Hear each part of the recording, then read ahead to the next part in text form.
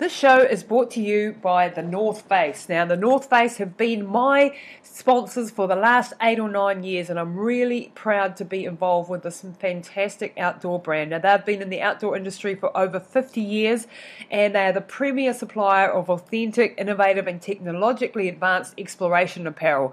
For your footwear, equipment, accessories, they've got the best stuff. Now, their lightweight and weather-resistant Flight Series running gear is my absolute favourite. So if you're into trail running, if you're into desert running, if you're into just exploring our mountains, then this is the go-to gear. And it's designed to endure, engineered to help you through the heat, through heavy downpours, or whatever else comes your way so that you can run no matter what, every day, any weather, any terrain, and never stop exploring. If you'd like to check out their whole range, go to thenorthface.co.nz.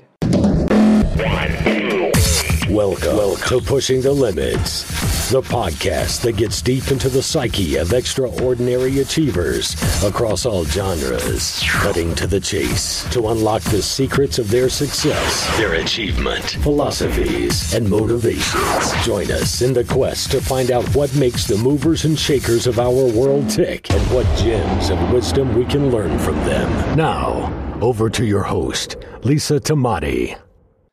Well, hi everybody, it's Lisa Tamati here at Pushing the Limits, and welcome back to the show. If you're a new listener, thank you so much for stopping by, and if you're a returning listener, it's fantastic to have you back again. This week I've got something a little bit different for you. I've got an interview with my mum.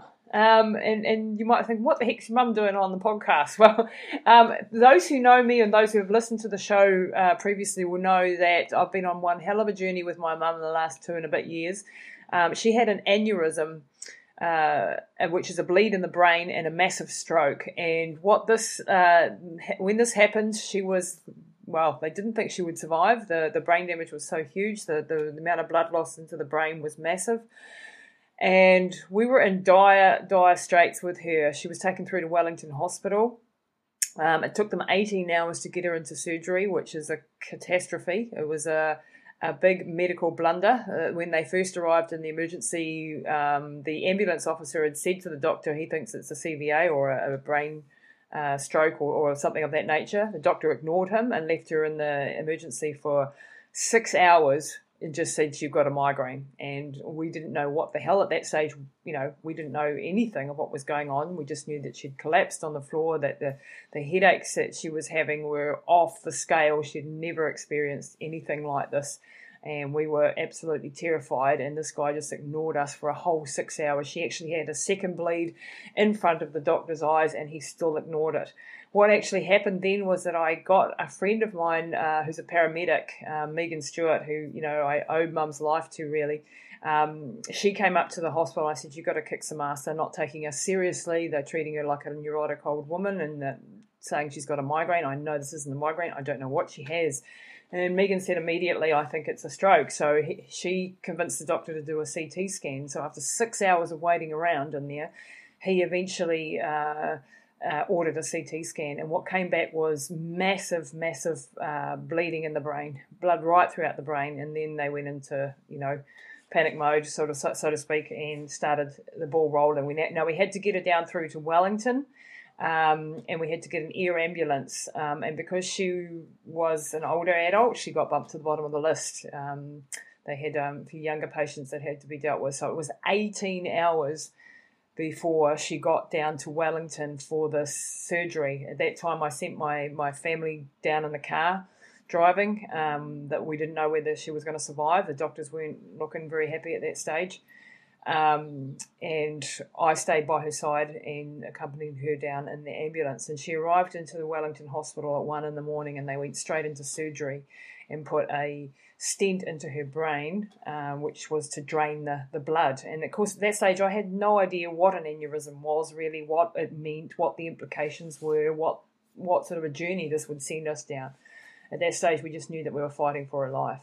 The surgeons did an amazing job. They ended up a couple of days later doing what they call a partial coiling operation, which is where they go up through the arteries in the leg, right up through to the brain, and put in a tiny coil to stop the bleeding. Now, the aneurysm was so big that they could not block the whole area of this that is aneurysm. So they said, we either go in, we chop straight into her brain, and we put a clamp on it, but she's got about a 50% chance of dying right then and there on the table, or we do this other operation, but we can't do a whole coiling, and she'll have to have a second operation in a few weeks' time when we've tried to stabilise her, and this could blow still at any time. So those were the two alternatives we had, and we went with that option.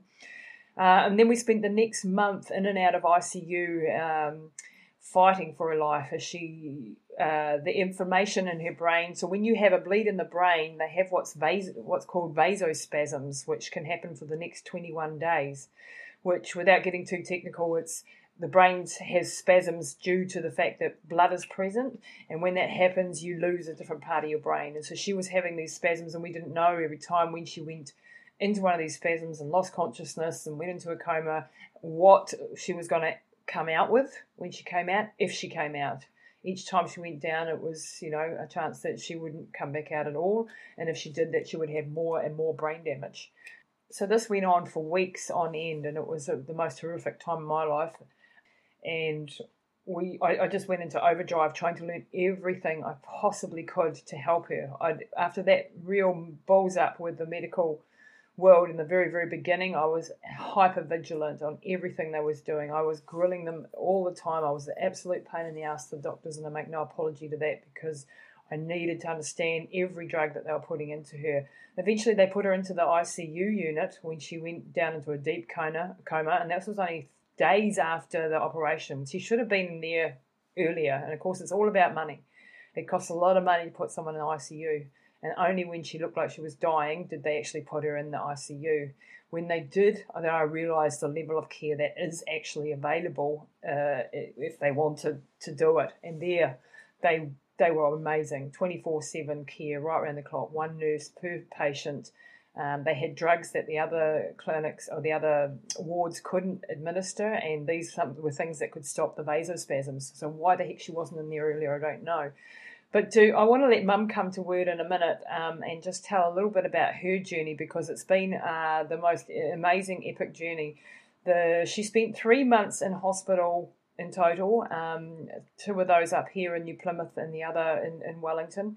And she was not making improvements. In fact, she started to go backwards when she was up here in New Plymouth, because she was taken off oxygen. And that my mind started to think about oxygen. Okay, why is she going backwards and oxygen delivery? And I came up with a hypothesis that I thought she had sleep apnea and that she wasn't breathing at night. So the doctors ignored me once again, and I went over the top of the doctors and got an external consultant who came into the hospital and did a sleep apnea test on her, and it came back with severe sleep apnea. She had Cheyne-Stokes breathing. And once again, I was just ratified in the fact that I'd really pushed for that I got into trouble with the doctors for bringing in an outside consultant, but when they found out that she did have severe sleep apnea, that was a crucial part of her turnaround, because she was put on this machine, and now apparently up at the hospital they test stroke patients now for sleep apnea, because this is something that happens very commonly, but it wasn't part of the standard protocol back then. So then I went into overdrive and to try and find out what else could help with her, and the oxygen came to mind again with hyperbaric oxygen therapy, which is something that I discovered on the internet by studying a Dr. Harch in America, who was the world's leading expert in this type of medicine. And I thought, this is a chance for her to maybe recover somewhat. They were having amazing success with it overseas. It wasn't used in New Zealand for brain injury, but I decided that I wasn't going to wait for the clinical trials, which would take another 60 years probably. I was going to give it a go if I could find her access. So I studied hyperbaric oxygen therapy medicine for the next 4 months. I worked out her protocols. I spoke to the doctor in America. I visited other clinics that were operating in New Zealand, because there are a number of mild hyperbaric oxygen therapy clinics operating here, and it's an incredible therapy. And before I tell you a little bit more about that, I'd like to let my mum, who's sitting here patiently, come to word a little bit. So welcome to the show, Mummy. How are you feeling today?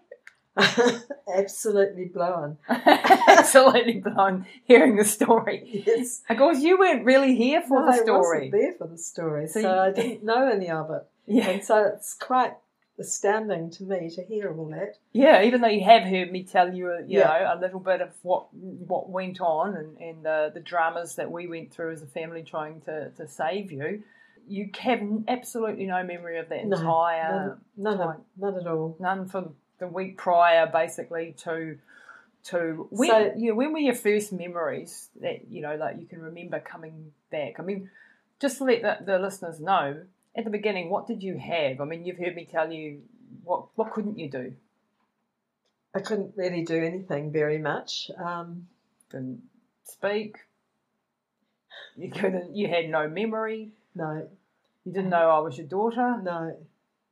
You had no ability to control any functions in your body, basically. You couldn't even chew properly. We'd put food in your mouth and it would just sit there. That's one instinct I have regained, and it's such a shame that I did. You've got your taste back for food. We knew you were getting better when you started to want to eat again. The big battle, isn't it, Mark? No, it's always a battle. It's always a battle, the weight problem. But for months on end, you weren't able to, or it would take us hours to feed you. It would take, the amount of time we just spent teaching you to find your mouth with your hand. And all these little things which we laugh about now. So what were your very first memories of waking up, basically, from this, wherever you were, in this abyss, this black void of we don't know where you were for many, many months? I really don't know. I have no recollections at all. And I just remember being home and coming to, but I don't remember exactly. It's all a bit wishy-washy. It's very wishy-washy. I think the first memory you said to me was actually in the hyperbaric oxygen chamber. Yeah. So I managed to get her access to a hyperbaric oxygen chamber with some dear friends of ours who allowed us to use theirs. They were into diving and they had one. And we'd signed medical waivers and all this sort of stuff, get sign off from a neurosurgeon. I went through a hell of a lot of palaver to get you access to all this. And you were in such a fragile state at that stage. Everyone thought I was completely bonkers because they hadn't done the study that I'd done. And they hadn't known you since you were a baby to know that you are bonkers. I am bonkers. Thanks, Mum, for that vote of confidence. But lucky I'm bonkers because that hyperbaric oxygen therapy, as you said, that was one of the first memories you have. And the reason for that is that the oxygen and the pressure that you are under, which means that you hyperoxygenate the body when you're under in a hyperbaric oxygen chamber. Basically what happens is you're put under pressure. It's equivalent of being underwater. So at sea level, we're at 1 atmosphere. And we would take you down to 1.5 atmospheres, which was what was ideal for brain injury. For wounds and diabetic wounds and gangrene and stuff, they take you down to 2 or even 2.5 or even 3 atmospheres. But for brain injury, that was the protocol, 1.5 atmospheres.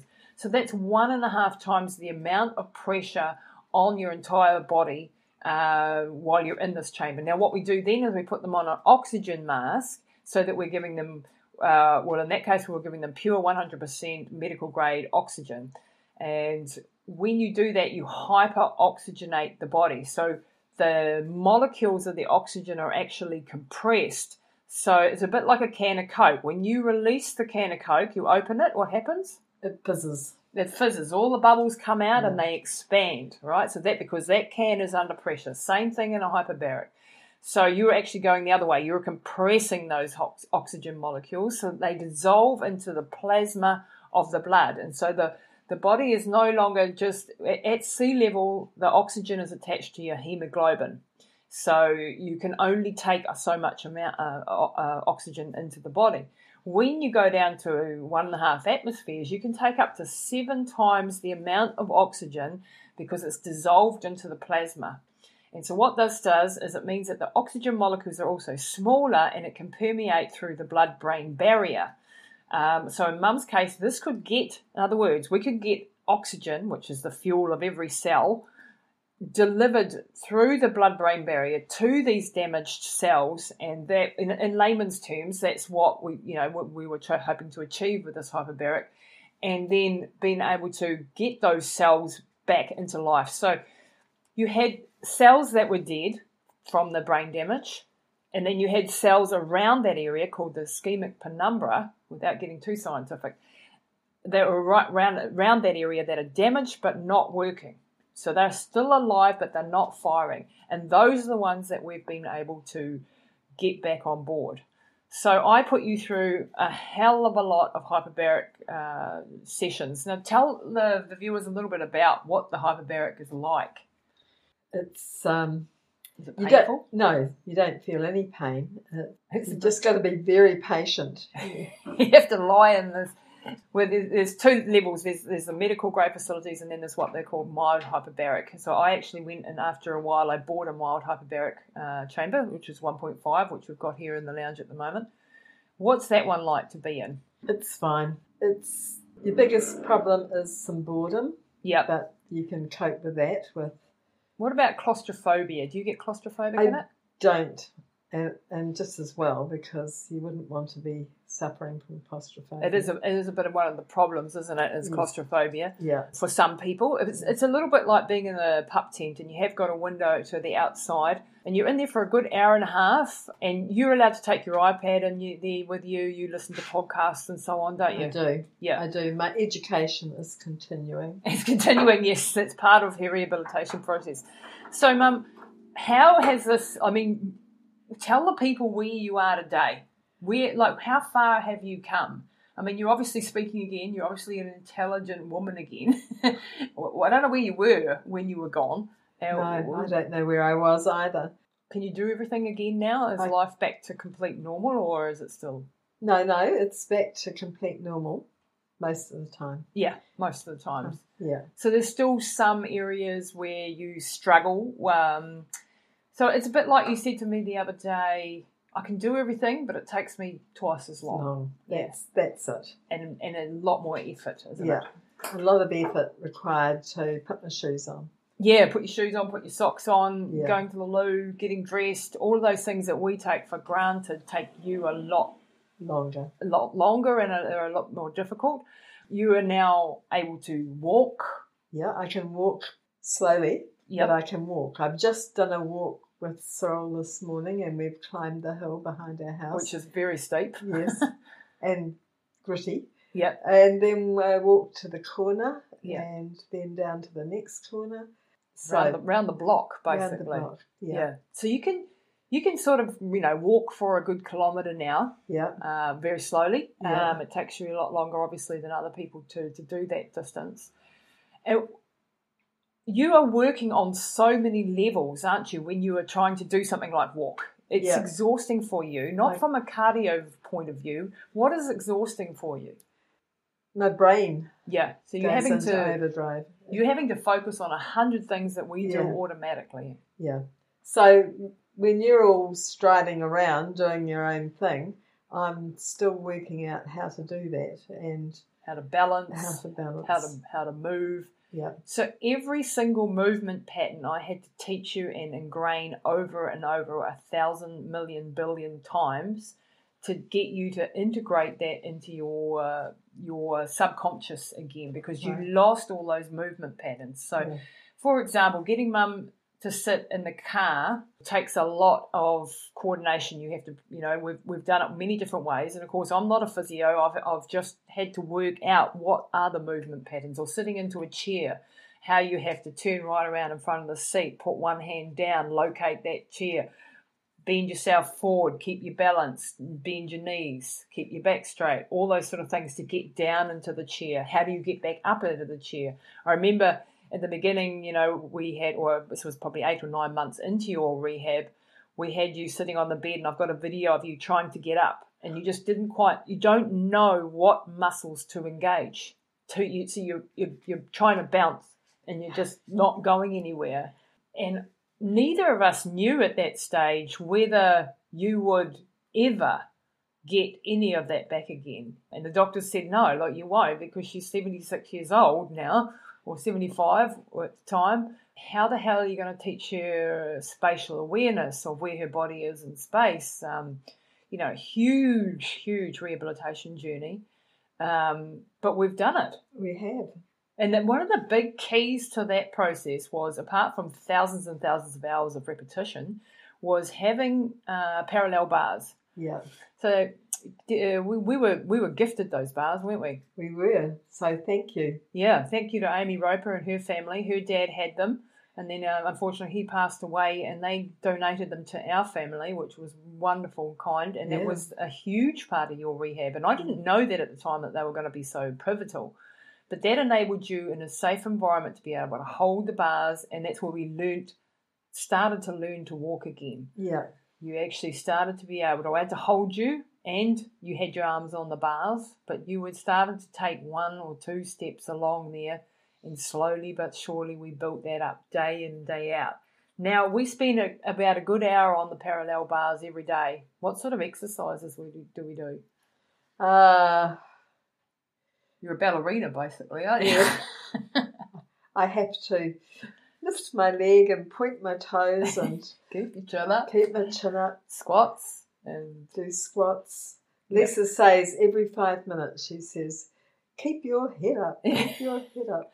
She keeps dropping her head because visually it's very important for her to locate her feet. Now I need to train her brain to instinctively know where her feet are so that when she's walking she has her eyes up and is aware of her surroundings. So one of the biggest challenges we're facing right now is that she can walk but she's completely unaware of anything or anybody around her. She's concentrating on so many levels, and that of course is very dangerous when you're in a public environment with people in a mall or worse, or, around cars and things like that. So you're still not at that 100% independent stage. I still, if I send you into a supermarket, I'm sort of usually shadowing you about 50 metres behind just to make sure you don't get knocked over or because your awareness is a little bit. When you're walking, when you're sitting, you have no problems. You're completely normal. Yeah. So it's a really bizarre thing. So you can actually tell them about your biggest success to date. What was the biggest moment for you in your recovery? I've got my driver's license back. Your fully fledged driver's license back. And they didn't just give it back to you, did they? No. I had to go right through the tests again and resit the whole thing. Yep. And I did it again and again and again, practicing. Yep, months of practicing. But I got it. You got it. And I did it, and I didn't give up. And perseverance. And we failed, actually, the first test, didn't we? Yes, we did. And I was devastated. I was upset and crying, and you were like, oh, no, oh, well, we'll just do it again. Which is what we did. And you just didn't let that faze you. No. At 76, just for anybody going for their driver's license and being tested by the driving instructor and all of that jazz is pretty damn scary, isn't it? Yeah, it is a bit. But, well, I was scared, but I knew that it was really important that I get it. Absolutely, absolutely. And what was the reaction of my brothers and dad and stuff when I started to teach you to drive? Oh, they just thought you were... There goes Lisa on another nutty venture. What on earth is she doing? She's going to kill her, And, we started off in a closed car park and avoiding, without any cars in it. And we started to, as soon as I put Mum behind the wheel, and honestly, my brothers thought you were absolute Looney Tunes. She's never going to drive. Why are you even bothering? To me, it was a matter of her feeling in control of her life and having her independence back. And I wasn't sure at that stage whether she would ever actually get her full license back, but I was determined to give her that feeling of progress, that feeling of control of her own destiny that driving gives you, because you struggled so much with walking and being bossed around all day by people telling you to lift this, do that, go here, sit there. This was one place that you could be independent and have control of the wheel and feel like a normal human being again. How important was that? It was very, very important. The emotional being in control and knowing that what I was doing was going to get me there. Yeah, and just as soon as you got behind the wheel, something clicked. I remember you just started to do things automatically again. So there was some part of your brain that was still had that automatic, which we didn't have in the walking. But as far as the driving was concerned, because you've driven since you were 15 years old, you started back into that automatic mode. And I discovered that you actually had that ability still in there, and we just had to practice it because you hadn't been in a car for a year and a half. And it actually came back relatively quickly. It still took us 8 or 9 months to get to the full license stage. But there was that self-belief, and the very first time that I put you behind the wheel, I knew that this was absolute key to your psyche. Yeah, it was, definitely. I had always been the person that could jump in the car and go and do things, you know. I'd never been a person that waited to be looked after. Yeah. And here I was waiting to be looked after on every level. Yeah. You know. Horrible. Yeah. Going to the toilet, to showering.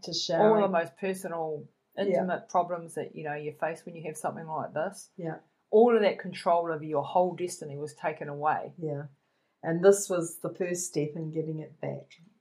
Very big step too. A big step, yeah. And we did it secretly because everyone just ridiculed us, eh? Yeah. Yeah. And we eventually, you know, it was highly illegal, probably. I don't know. I didn't ask. And when we had to get back to the doctor, once we got to a level where I thought she was safe to drive, we had to go to the doctor. We had to get medical clearances. They had to say, yes, she's at pre-aneurysm levels. All her reaction tests were normal. All her sight, her vision had returned. She'd lost her peripheral vision during this event.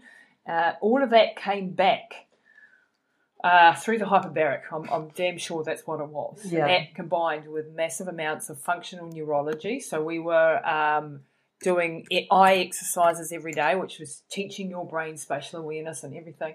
So you eventually got your license back. And I still won't let you out driving on your own, though, will I? No. Not yet. Not yet.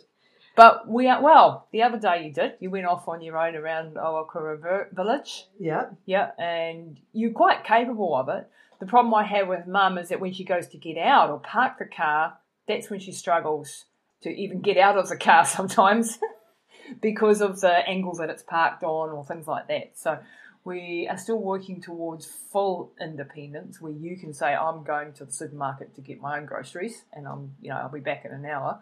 We're not quite there yet at the moment, but we are working. On the way. We're definitely working towards that, and our goal is 110%, isn't it? Yeah.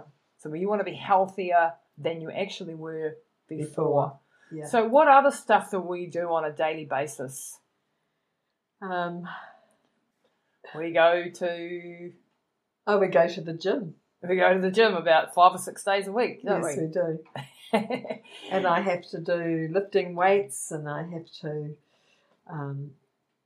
do all the gym things that my family do anyway. Yeah. And you just have to do it a bit longer and a bit harder. harder. Yeah, and get there a bit slower. Yeah.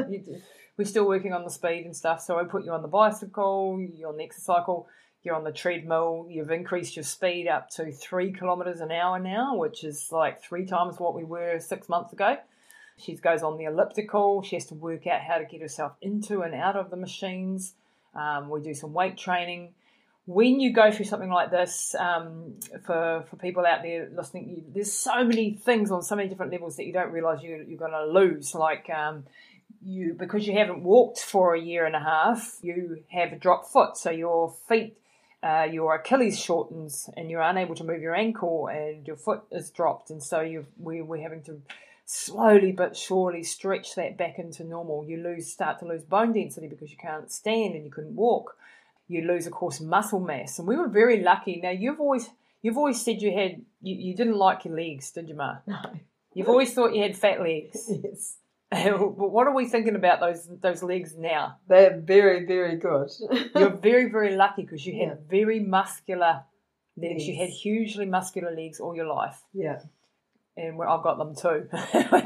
And we didn't like them because we wanted to be skinny bunnies, didn't we? Yeah, true. And now, what do you think about those muscular legs? Oh, awesome. You still got it. You still had enough muscle. I've still got them. You still got enough muscle, even after not walking for a year and a half. Yeah. You didn't lose all your muscle. And No.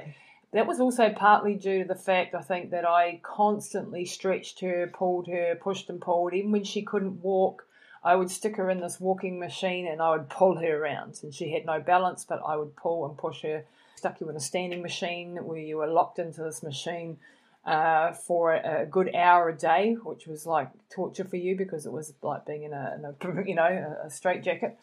but it made you stand, and that helped with your bone density. And now we've just done a bone density test last week, and she's off the scales high. So all of these things that we're working towards, we've gotten you off all except one medication. You've lost 35 kilos. We've still got a little bit to go, but we work every day. Do you think it's important for people who are older to have challenges? Yes, I do. And I do believe that they need somebody driving them. They need somebody who's got the bigger vision that can say, do this, do that. Turn up every day. And push you to do it. Because you lost a little bit of your motivation from the actual injury. It can take out the determination and motivation part of the brain. So you didn't have that at the beginning. I mean, you do now. Yeah. But you would still take the odd day off, wouldn't you, if I let you?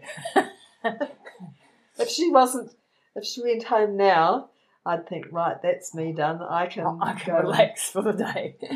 I can go and do something else. But it doesn't. If you do that, you know that we have to be absolutely relentless. Yeah. Relentless day in, day out. I don't care if it's your birthday. I don't care if it's Christmas. I don't care what it is. You have to train today, every single day. And that is the only way back. And being an athlete and coming from an extreme sports background, that's what's made me like that. I know that that's how I operate. I know that I can never let myself go. If I let myself go, like during this time, I've not been able to do long distance running. I've done a lot of CrossFit and gym work and short intensity. But I can't roll out of bed and run 100 Ks anymore because I let that go. And that was a conscious decision to have to do that, and that's fine. But when you let things go, it's a bloody long way back. It is. And so when you're in a situation like this, we have to be absolutely relentless on your rehab journey. And so for me, I don't care that you're 76 years old. I don't care when you get to 96, you're still going to have goals and challenges. Yeah. And I think it's important. That's really important.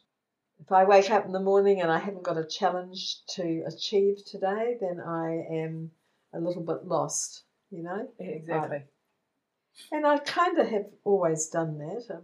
I've always gone to aqua aerobics or work till you're 74. Yeah, yeah. I've always done something. So to take away those goals and achievements is to die. Is to let go. And this is the argument that I have with doctors: make them comfortable. Don't push them. Don't people need challenges, and I don't care how old you are.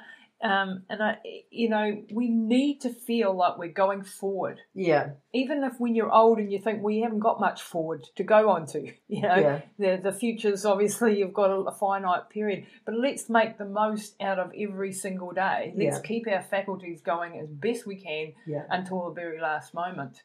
And then we'll just sit down and die, hopefully, and not have a horrible, this long, deterioration. Slow deterioration, yeah. And it's the discipline of today that actually helps you be stronger tomorrow.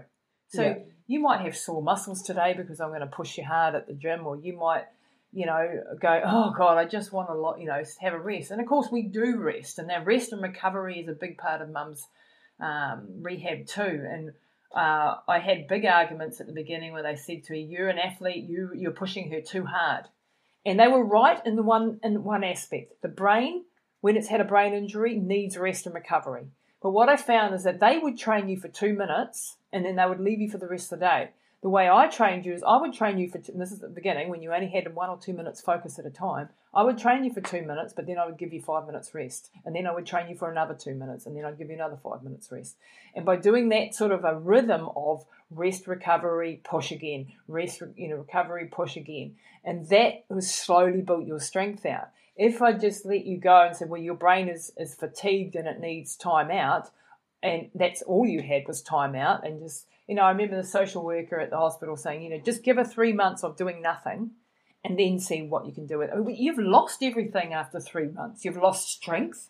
You've lost rhythm and regularity and routines, and there's a whole lot of things if you do that. So for me, it was good to push as far as I could and then to back off. And there were times when I pushed you too hard and too fast, and I had to very quickly realise the limitations of your fatigue levels. and get you back down again. You know, I took you swimming a little bit early and that totally exhausted you. But I learned those things pretty quickly. And being an athlete, I know how to read the body. I know how to read your state of mind. And I push you to the point of just about to say, I've had enough, and not beyond. Occasionally I go beyond and then you tell me off. No. Yeah, I didn't tell you off very often, but when I did, you listened. But I listened, yeah. If you said, no, you're pushing too hard, I can't do any more today or whatever, then we would back off and that would be the end of it. So, you know, like just wrapping up this interview now, like how, you know, what's your message for other people who are going through, it doesn't have to be aneurysm, it can be stroke, it could be brain concussion, it could be a disability, it could be an accident, whatever they're facing, what challenges, you know, what do you say to them as far as their rehab journey and to their loved ones and their family about the journey? Yeah. The family's got to put in the hardcore day-to-day grind. Yeah. It's not fixed in 5 minutes. No. And if they're not prepared to do that, you're not going to make the gains. Yeah. So really hang in there with your loved ones. Yeah. Hang in there. Be persistent, even if they don't want to do it. Push them. Yeah. And that's easier said than done. I mean, I was very lucky that you did whatever I said to do. Yeah. You never argued, you just did it. You never moaned about it, and that's just because you're incredibly resilient and tough and determined. And not everybody is like that. And that's part of what I've had to come to realise when helping other people is not everyone has that drive and that will to do it. But banding together as a family was really, really important. Really, really important. Being a support. Yeah. Having that support network. And what about the actual person going through the shit? Never give up? No, you can't give up. You never know where you're going to get to if you fight. You just don't know how far. And mostly I think for people who have had something like I've had, they have no idea how far they can go. So if you haven't got someone who believes that you can do it, then it's very difficult to motivate yourself. Yeah, you need that driving person. And this is the thing, you know, when I was helping one with the rehabilitation, I had no idea whether she would come back. I had no roadmap to follow, and no really guidance or help. We had a good physio for a while, but that was it. There was no other help outside of that. And so you're walking in blind faith that things are going to get better. And when you do, you don't know that I could have put you through all of this and nothing happened. Yeah. But the thing was, for me, what was the alternative? The alternative was death in a rest home. Yeah. A slow, horrific death for me that was not an option. No. So it was either throw everything at it or give up. I'd rather throw everything at it and fail anyway, but knowing I've done everything possible to get you there.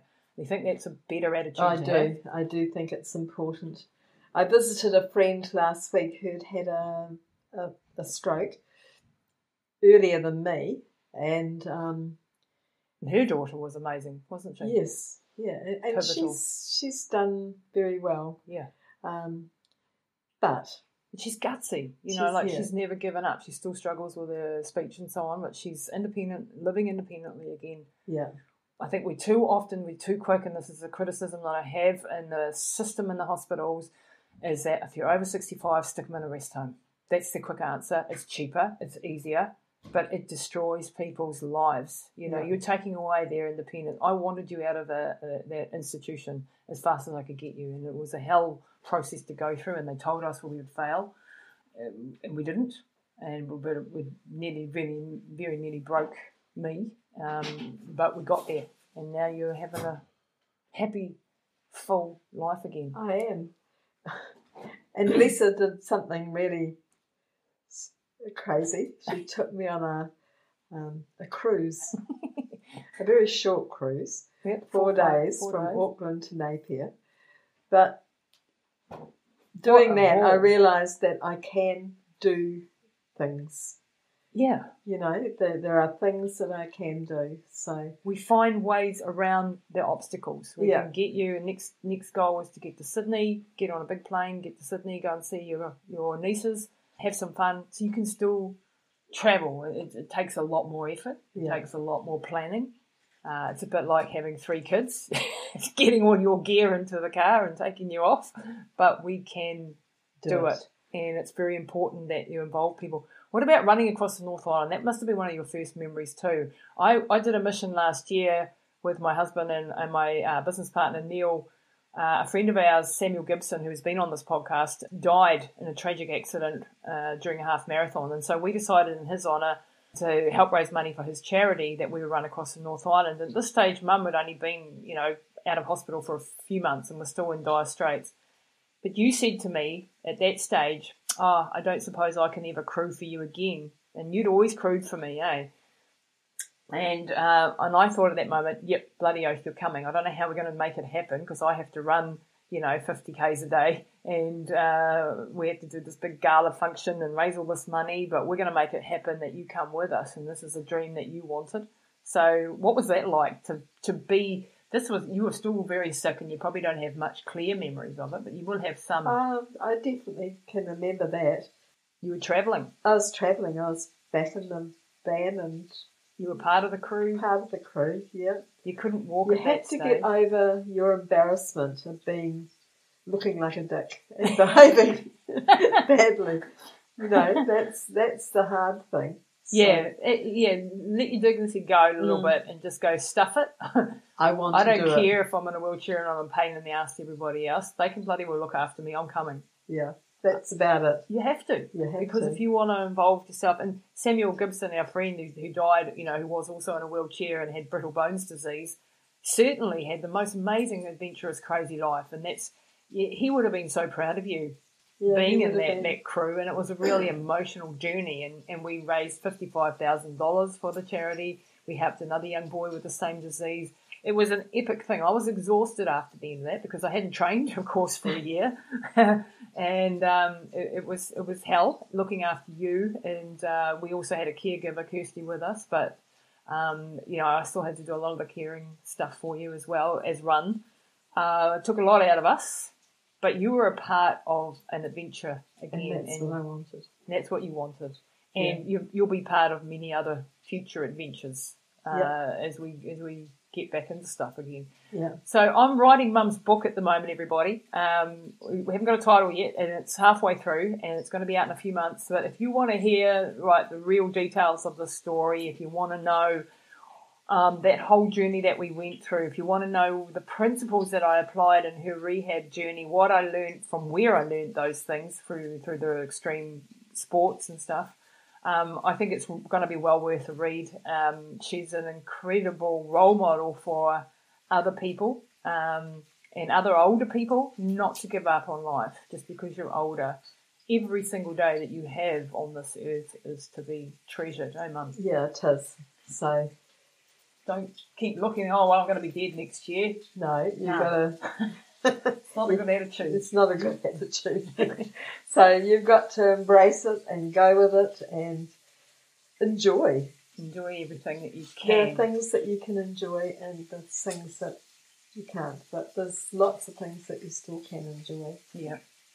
Like going out to lunch. Like going out to lunch because Mum's hungry. She's obviously feeling like she's hungry. All right, people, thank you so much for joining me today on the show. And I'll be back again next week with another great guest. I hope you've enjoyed this session with Isabel. And watch out for that book. Make sure you read it when it comes out. It's going to be an epic, epic book, just like she's epic. Thanks, everyone. Do you want to run faster, further, without pain and injuries? Do you want to learn how to maximise your limited training time to get the most out of yourself?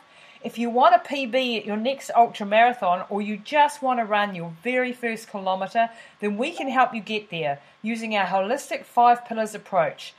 Our system includes all the pieces of the training puzzle, from strength and conditioning to mobility workouts to nutrition and supplementation, and a big piece of the puzzle is mindset and motivation, as well, of course, as your run sessions and your technique drills.